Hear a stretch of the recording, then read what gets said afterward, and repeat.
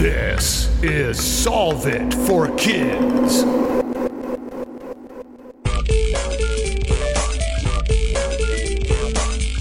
Hello, my amazing and curious friends. My name is Jennifer, the Dean of all things STEM and STEAM, and this is Solve It for Kids, the podcast that gives kids and families a peek inside the real world of scientists, engineers, and experts as they solve problems in their jobs using creativity, cooperation, and critical thinking.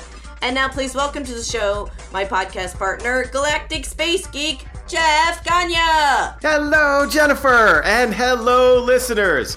We get to go back to the animal world today, and I am excited when we talk about animals that everybody loves. I know, right? And in being in Florida, these are so cool. What problem are we solving today? How do you study manatees? How do you study manatees? Oh, they're so beautiful. These beautiful, majestic animals. Who is our guest today, Jeff, to talk to us about this? Let's get right into it with our guest, the wonderful Beth Heidemann, the co-founder of Go to Science. Welcome to the show, Beth. Oh, thank you. I'm so glad to be here. So the other part of Beth's esteemed career path is that for 25 years, she was a kindergarten teacher. So let's give her a hand here. Which deserves applause. Thank you. Thank you. But what I wanted to ask is what I always ask is, did you always love science, even as a kid? How did you get to where you are now? Oh my goodness. How did I get to where I am now? Well, I do have some really early sciencey memories. Cool. My mom was like I was invested in the scientific method as a child. I decided one day, for example, that I wanted to know what would happen to various household things if they were left out to the air. So my mother let me take all of the cookie trays, lay out this giant grid, and put samples of everything I could find, and then lay it out on the dining room table and observe it for weeks to draw conclusions. And then fast forward to late high school, looking at, all right, what do I want to do with my life? And I realized what I wanted to do with my life is keep the curiosity and wonder that I saw in my 4-year-old sister that I felt like got squished in me in high school. I didn't want that to turn off. And so I decided to go into early elementary. And while I was in the kindergarten room, I realized that kids are natural scientists and that I could teach every student in my classroom could be excited and full of wonder and engaged if we taught our core stuff right through the lens of science. And we spent time outside looking at nature, and we spent time bringing scientists in. And I was a co-learner right along with them. We had Skype scientists come in before that was even a thing, just helping us understand the world around us. That sounds like a dream class, right, Jeff? It was pretty fun. It does. I would go to class right now. Right. That's what we were doing. Yeah. I loved hearing you describe that even as a little kid, you laid everything out in a grid pattern so that you could get effective results. What I want to know is along the way, just like you said, of as you get older into that, middle school, high school, and college, you kind of lose that wonder for that. Did you lose that wonder, or were you still that grid laying out high school student? I had some bright spots in high school, and one of them was my high school chemistry teacher. And he was just such an authentic and wonderful person that he definitely rekindled a dying ember in me that I was getting turned off to all things school. And so I went to college looking to radically reinvigorate education. Excellent. So, and then my college experience was also I had a very hands-on sort of real world sciencey college experience, which was cool. Well, and I think hands-on science, and if you've listened to the show, Jeff and I are definitely very big advocates of hands-on science, but that's the key to it, right? Mm-hmm. Now I will say science kids books have come a long way and they're very exciting, but it also doesn't replace being outside or, looking through the telescope or getting your hands dirty and digging up stuff or making, digging something in your own backyard. So kind of like, how did you bring that into your kindergarten classroom? And then how did you move that forward into Go to Science? Oh my gosh. Okay. So I ended up spending the second half of almost every year, and probably the second half of my teaching career or more, engaged in student-driven projects. So if the kids were like really interested in, all right, I'll give you an example. I had a group of kids that was super into bugs. And I think the reason they were super into bugs is because I had a hissing cockroach in my classroom. And if any of them are listening now, I'm going to burst the bubble. I didn't actually love them or touching them. So if those students are listening and think back, they will realize that they were always the ones who were holding the hissing cockroaches when we were thinking about pets. Anyway, they were super passionate about insects. And we often did a fractured fairy tale unit. And so they decided that they wanted to retell the story of the 3 Billy Goats Gruff, but the main characters were going to be insects. Wow. And they wanted to cross the bridge because insects aren't bad, they're beneficial. And they wanted the insects to want to cross the bridge because the farmer's field on the other side of the bridge needed insect help. We ended up Skyping with integrated pest management specialists and entomologists with this group of 5-year-olds. Cool. We had another student who was super excited about chickens. And so instead of having a troll, there was a chicken under the bridge. Long story short, we ended up having various classroom insects to observe. And one of them was a darkling beetle. And they'd figured out how to weave all the 5 other insects we were looking at into the storyline in a way that made sense, which was sort of amazing to me that they pulled this off. But I'm like, well, the darkling beetle, we don't have to put them all in. Like, darkling beetles are kind of considered a pest. And they're like, no, find us an entomologist, find us an expert. We need to talk to somebody. So we talked with an entomologist who happened to use the phrase about darkling beetles that they were chicken junk food. Well, that's all the kids needed. The darkling beetle is going to lure the chicken out from under the bridge and save the day. And all the insects, they ended up crossing the bridge. Goodness. So they wrote this tale of cooperation and integrated pest management as a group of 5-year-olds. That is amazing. I can just picture that being a picture book on the shelf somewhere at the bookstore. We actually would always self-publish our work. And so that is available out in the internet. If you go to Blurb and look up Miss V's class, it's still out there somewhere. Okay, nice. We're going to have to do that. So you mentioned this group of students were this group was the bug lovers. Mm-hmm. Did you notice throughout your teaching career that students kind of came in waves of a lot of them would like the same things, whether it be bugs or the ocean or space? Absolutely. So we had a group that was all about composting and recycling. We had another group that was about gardening and food equity and security. That group, I wanted to leave the classroom in tears of joy every day. They were the kindest, sweetest group of children I have ever met to this day. We had groups that were really interested in the arts. And so we would end up having visiting artists come in and we'd work the science in through doing things like fused glass projects and things like that. So, we just drew on whatever their interests were. We found experts to match and we went from there.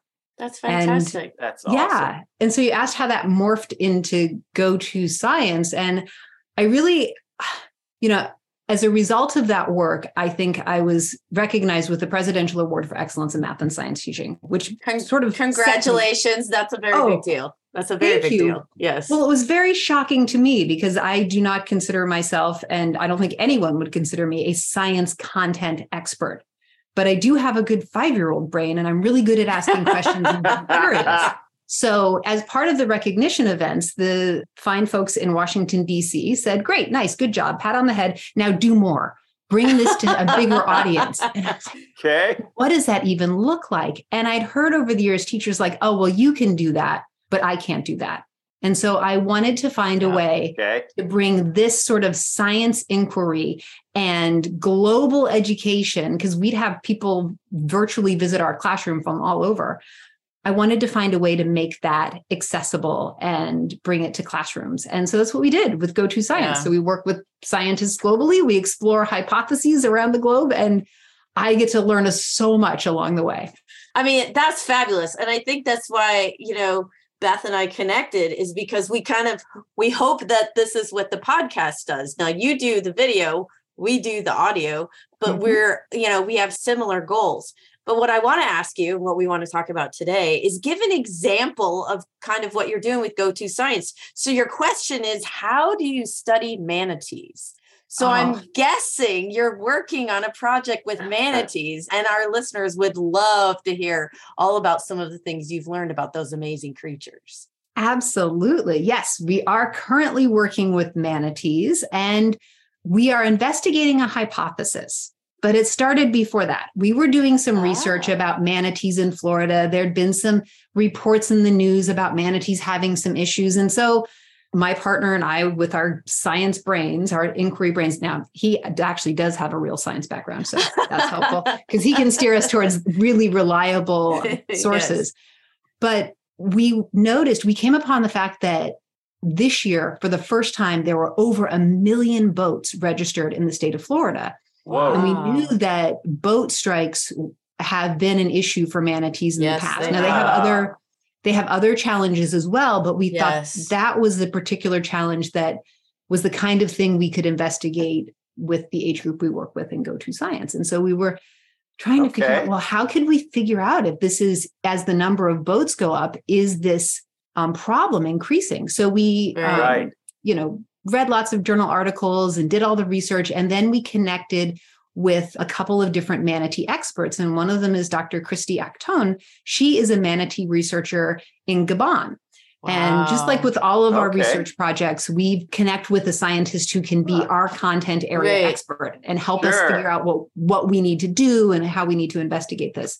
So Christy, talking with Curtis, my co-founder, decided that if we could go to Florida and observe manatees, and we saw that half or more than half of them had boat strike scars, that likely the boat strikes were on the increase based on the historical evidence in the past, based on the fact that from the methods that we would be able to use in the field, we were not going to see every single boat strike. We're going to miss some things. And that we're really just doing a sample around the state. We came up with that percentage or that ratio.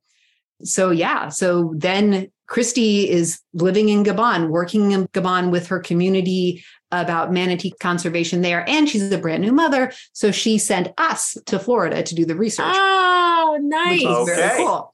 So we've been in Florida checking out all sorts of locations. And so the students that we work with actually vote to direct the mission. And so they'll be like, oh, you should totally go to that location next. Or, we have more information. You should go over and look there this time. And so we go to the various locations and we look for manatees. And then we do a simple survey. We're counting the manatees and tracking which one have visible boat strike scars and which ones do not. And at the end, we'll calculate, our students will calculate that percentage or fraction to decide if the hypothesis is supported or not. Wow. Okay. Talk about the scientific process in motion. For sure. Yeah, so definitely. When you say you go to a location and you find manatees, how close are you getting to them? And are you using like binoculars or small telescopes if you can't get close enough to be able to see the boat strikes? Yes. Okay. So great question. When we go to a location, we pre-selected, 13 or 14 possible locations around the state where we felt that we could get either from a viewing platform or from a slow moving boat, or in some cases actually in the water, that we would be able to get close enough to the manatees to film them with our SLR camera, our GoPros, or our phone cameras, so that we could capture that video. And then we can count in the field and then also go back and review the video that we share. Okay. Yeah. So it's possible that not all of our listeners are familiar with manatees. Can you tell us a little bit about the animals themselves? Oh my goodness. Manatees. They're beautiful, aren't they? They're beautiful and majestic. I've seen them in zoos or aquariums and so forth. They're very, very sweet. Now I'm anthropomorphizing. That means I'm putting human emotions on another animal. I don't actually know how the manatees feel, but they certainly feel, to me, in interacting with them, very, very sweet. And so manatees are huge marine mammals. They don't have blubber. Unlike whales, dolphins, porpoises, they don't have blubber, so they can only live where the water is pretty warm, like I think 71 degrees-ish. Okay. Right. Or if it's like a little bit cooler than that, it's a problem for them. It's actually dangerous to be in cool water. So they have to go where there's warm water. That helps us find them in the field because we need to go to the places where there's warm water. On average, they're 9 to 10 feet long, but they can get as big as like 14 feet. They're usually around 1,000 pounds, but they can get even bigger. I mean, they can get really massive, like 3,500 pounds for a really, really big one. And they swim slowly. They're very gentle. That's one of the reasons boat strikes are an issue for manatees, is because they need to come to the surface to breathe air. They swim slowly. So if a boat is zipping by, they just aren't necessarily going to move out of way in time. Right. And so, they're plant eaters. So they're eating sea grasses mostly. So that's another helpful thing for us as we're looking for manatees. We need to go to places where there's going to be warm water, there's going to be sea grasses, and they eat a lot. An average size manatee is going to eat like 80 to 100 pounds of plant material each day. But a really big one can eat upwards of 200 pounds of plant matter. Oh, that's a lot. That's a lot. Yeah. That's a lot of salad. Yes, it is a lot of salad. It is a lot. And so fun little aside, one of the places that we went to investigate manatees was actually a place where we could get in the water with them. Most places in Florida, that's not allowed, but in one specific area, we are allowed to enter the water with them. And there's a bunch of rules to protect them that are in place. Sure. But it was amazing to be underwater with the manatees, hearing them chew. Oh my God. Oh, wow. That's cool. Didn't even think that you could hear them chew underwater. Oh my gosh. Just so much munching. And then you think about, all right, so what do you think is going to happen if a manatee is eating all of this plant matter? What's eventually going to happen? It's going to go out the other end. And we caught it on film. Good way of saying that, Jeff. Goes right through. Lots of fiber. So circle of life. There you go. Exactly. Oh so that we also got to swim with manatees while they were, finishing the digestion process. It's like, film that. So can you tell us a little about how manatees became the topic or subject of this next project? Mm-hmm. Well, it really the way that we choose our projects is just like when I was in the classroom, we followed student interests. We think about what the kids are interested in. And honestly, we think about what we're interested in. And we were manatees kept coming up in the news. And we just got really curious. And I learned we'd worked with a student who was super, super interested in manatees, like obsessed with manatees, which got me curious. Yes. And the more curious I got, the more I learned. And before we knew it, we're just like, this is something that we can investigate. And we have more questions and interests than we will ever be able to investigate in our lifetimes. So one of the things that we have to do is think, all right, can we gather data that you can observe through a video? Can we gather data that needs to be analyzed in a way that students, as young as 5 years old can work with that data? That helps influence what we do too. So can you tell us a little bit about, did you ever find manatees that were seriously injured or injured to the point that they needed help? Because I know there are organizations in Florida that do that. And if so, did you kind of connect them or let people know that they, manatees would need help or whatever? Yeah, I feel really fortunate in that all of the manatees we spotted had wounds that had healed. We didn't see any super duper fresh wounds. We did see some pretty chopped up tails, but the manatees seemed to be functioning pretty well. We've seen calves with boat strike marks. In one of these locations where we could swim with manatees, I can see why that activity is limited, because the manatees, I kind of think of them as like golden retriever puppies of the sea.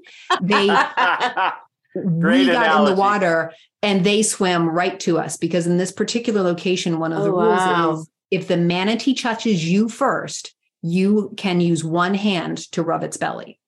Well, okay. they came right up. I can say I've been kissed by a manatee, come up, put its nose right on my face.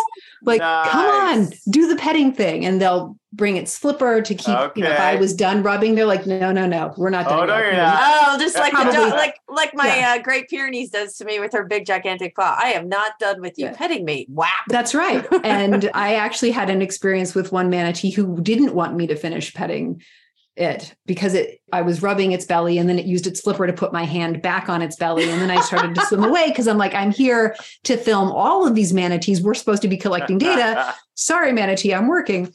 And that manatee would hear nothing of it. So it swam underneath me, lifted me gently to the surface and back down again. And then came around and it's like, no, do the petting thing.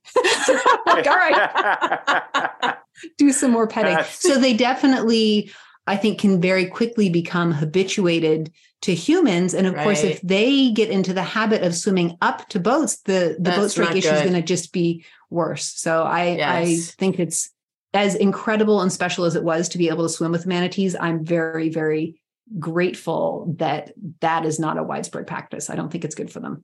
No. Wow. So how long of a project is this? How many different locations will you be going to? And at what point, like, when do you decide how much data is enough? Right. Oh, great question. So with our go-to science projects, we always run our projects for 6 weeks, and that includes 12 episodes. And they tell the story of how we get to the location. So in this case, we drove from Maine to Florida. And so that's a long trip. My daughters have done that. Whew, oh my goodness. Yeah. So we're not just talking about manatees because scientists don't have blinders on. They are excited about all the things around them. So we can talk about how within 3 days, we went from needing parkas and hats and in the snow to wanting flip-flops and shorts in Florida and how the vegetation changed. So we chronicle that trip. We do other activities as well. So in some of our international locations, we'll do school visits. In Florida, we'll taste new things. We found a fruit market and tasted cacao pod. They had a cacao pod for sale at a roadside fruit market. Okay. We bought that. And one of the things we do during this mission is we make chocolate from the cacao pod. It was fascinating. I was going to say, what did that taste like? Yeah. It tasted like chocolate. It was a little gritty because we didn't grind it as much as the commercial producers do. Yeah. And it definitely gives me a new appreciation when I'm in the grocery store. I'm like, I will pay you that money for that piece of chocolate because now I know how long that takes and how I got just, mediocre results after like 4 days we worked on this project making chocolate. Obviously, we don't run the film for 4 days. We show the highlights and the students were so fascinated. And then we tasted it in front of them. It's like, all right, so how does it taste? I'm like, I like chocolate, but gritty, Yep. Get past the water. Yeah. So are you able to share with us some of the things that you learned about manatees on this project and, whether your hypothesis was proven or not? Because I would imagine if you do a true scientific investigation, it's not always proven, right? Right. It is not always proven. And some of our adventures, we don't collect enough evidence to support the hypothesis. But in this case, we did end up seeing, in this case, more than half the manatees we saw did end up having boat strike scars. Okay. So that would support our hypothesis in this case. And the things that I learned about manatees, in addition to boat strikes being an issue, there's an issue with manatees having enough food right now. That's a more complex issue. It has to do with agricultural runoff, which is there's too much fertilizers and things like that are ending up in the water system. So then there are these algae blooms, which prevent enough sunlight from getting to the seagrasses to photosynthesize. So manatees are starving because you think of all those different steps, like, all right, pesticides on a crop, inland Florida, ran into a river, ran into the ocean. Or a lawn, because we'll just leave that there. Or a lawn. Yes. Or a lawn. Yes. Having spent a good amount of time in Florida now. Yeah. Yes. The lawn thing is definitely an issue. So, we learned about other issues like that. But for me, the big takeaways are like understanding manatee mannerisms, knowing why, after observing them, Oh, yeah. You definitely don't want to be. I mean, one of the regulations is don't sprinkle fresh water off of your pier to attract the manatees. They'll want to drink it. We really need to be mindful of the way that we interact with manatees. We don't want to encourage them to come to people because it's very easy to habituate them to humans. And that just causes all sorts of troubles for them. Sure. And so as much as they're adorable and I just want to hug them and squeeze them and pet them all the time, no. So that I also learned that manatees, with that digestion and with filming the manatee, going to the bathroom right in the water, there's a lot of gas too. So that's like when a manatee is swimming along, it can pass gas for a super long time, just like a little bubble trail. So it's actually a good way to look for manatees. The fluke print, you can see a mark on the surface of the water where it's pushed its tail down, or a trail of bubbles. And then you're like, all right, follow the trail of bubbles. There's the manatee. Interesting trivia question. Yes. Best way to find a manatee. So when you're coming to the end of a project like this, when you have all of this data, whom do you share this data with? So we call them our go-to scientists. The kids who are involved with us in Go-To Science, either through our website or our YouTube channel, can share with us their evaluation of the hypothesis. So we count on them to evaluate the data. And if they're on our website, they can publish it right on our website, or they can put it on social media and tag us. And then we in turn share that with the scientists and give feedback to the classroom. So we really are closing that whole loop of doing the scientific method, starting with a question, doing our research, formulating a hypothesis, testing that hypothesis.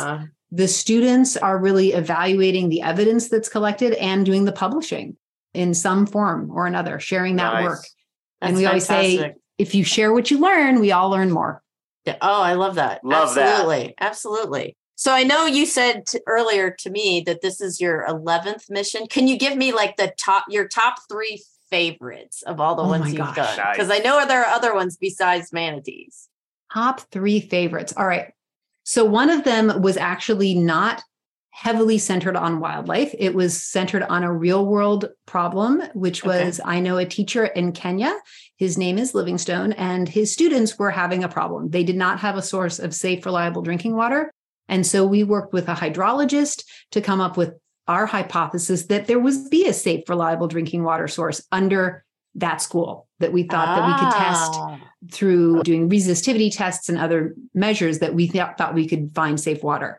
So we actually did a crowdfunding campaign so that if we did find the water, we could do something about it. And we've been able to install a well in that community. It serves the whole community. Oh, that's fantastic. Which enables wonderful. Not only is it solving the safety of water drinking problem, but also you think of, instead of having to walk 2 kilometers each direction each day to collect your water, it's right at the school. All the people in the immediate area have access to that well, and they use that in not just their drinking water and bathing water, but also watering their livestock.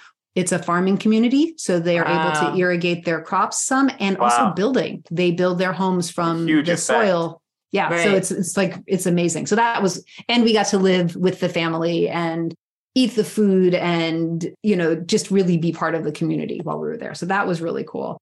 I also loved going to Australia. We investigated. Who wouldn't? Yes, it was That's great. on my list to visit.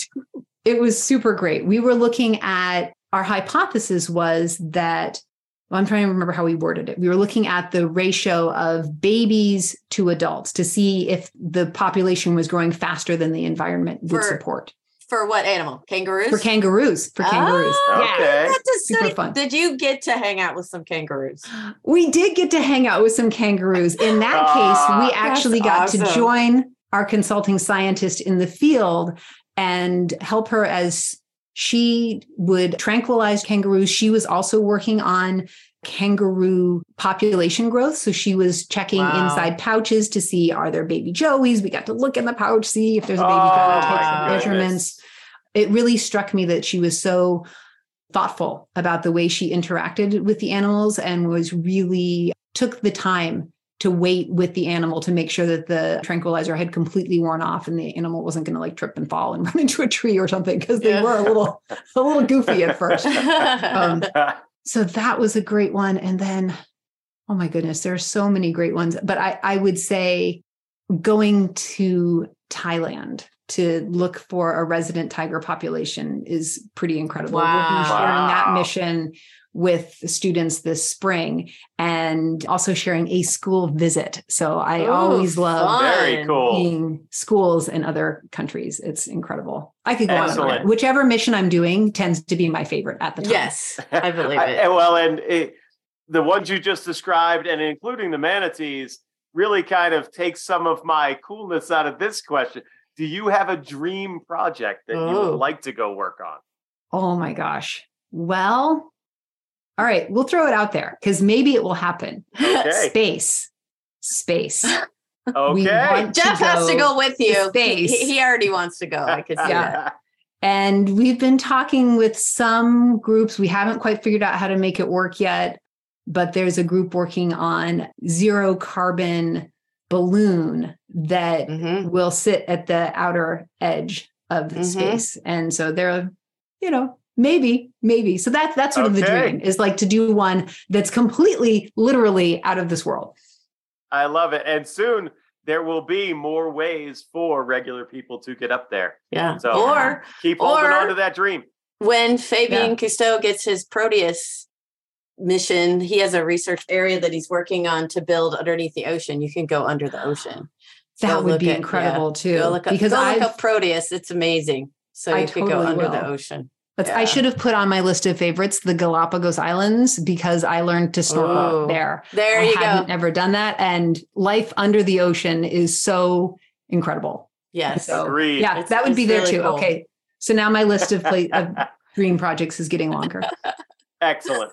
Well, we are at that time in the show where we ask you to give our listeners a challenge. What challenge do you have for our listeners, Beth? Aha. All right. Well, we've been doing a manatee survey in Florida by looking at manatees in different locations and noting how many have boat strike scars, which are easily recognized. They're usually white slashes of some sort. You can see a manatee that has not been hit by a boat is a nice, even sort of grayish or brownish color without any markings. If they've got those markings, usually they're from boat strikes. So we went out into the field. However, there are some really great tools available to everybody, no matter where you are. And that is Save the Manatee has manatee cams, live manatee cams. And kidding. I've taken to just putting it on my screensaver if I'm not doing so. I can just, there goes one. So our challenge is for the listeners to go to one of those manatee cams and conduct their own manatee survey, tracking how many manatees they see there with and without boat strike scars. And then, because the whole point of doing science is sharing what you learn, share that information. They can share it with Go-To Science social media channels or your Solve It social media channels. If they tag you or they tag us, we're likely to see it. And we would very much love to share that with our scientist in Gabon. She would love to know that kids all over are doing this research and keeping an eye on it. And then hopefully you'll be motivated to maybe take some action. If not with manatees, think about what in your area might need help. We do surveys of different animals all over the world. And, there are actions that you can take right in your own backyard around water quality or environmental care. So, let your mind go with this. Start with a manatee survey and follow your passions. I love that. That sounds great. So share with us your social media tag for Go-To Science. Yes, we are at Go-To Science on Twitter, Instagram, and you can find us on Facebook as well. GO2 Science. And what is your YouTube channel? Our YouTube is also Go-To Science. So we're pretty easy to find. Yes.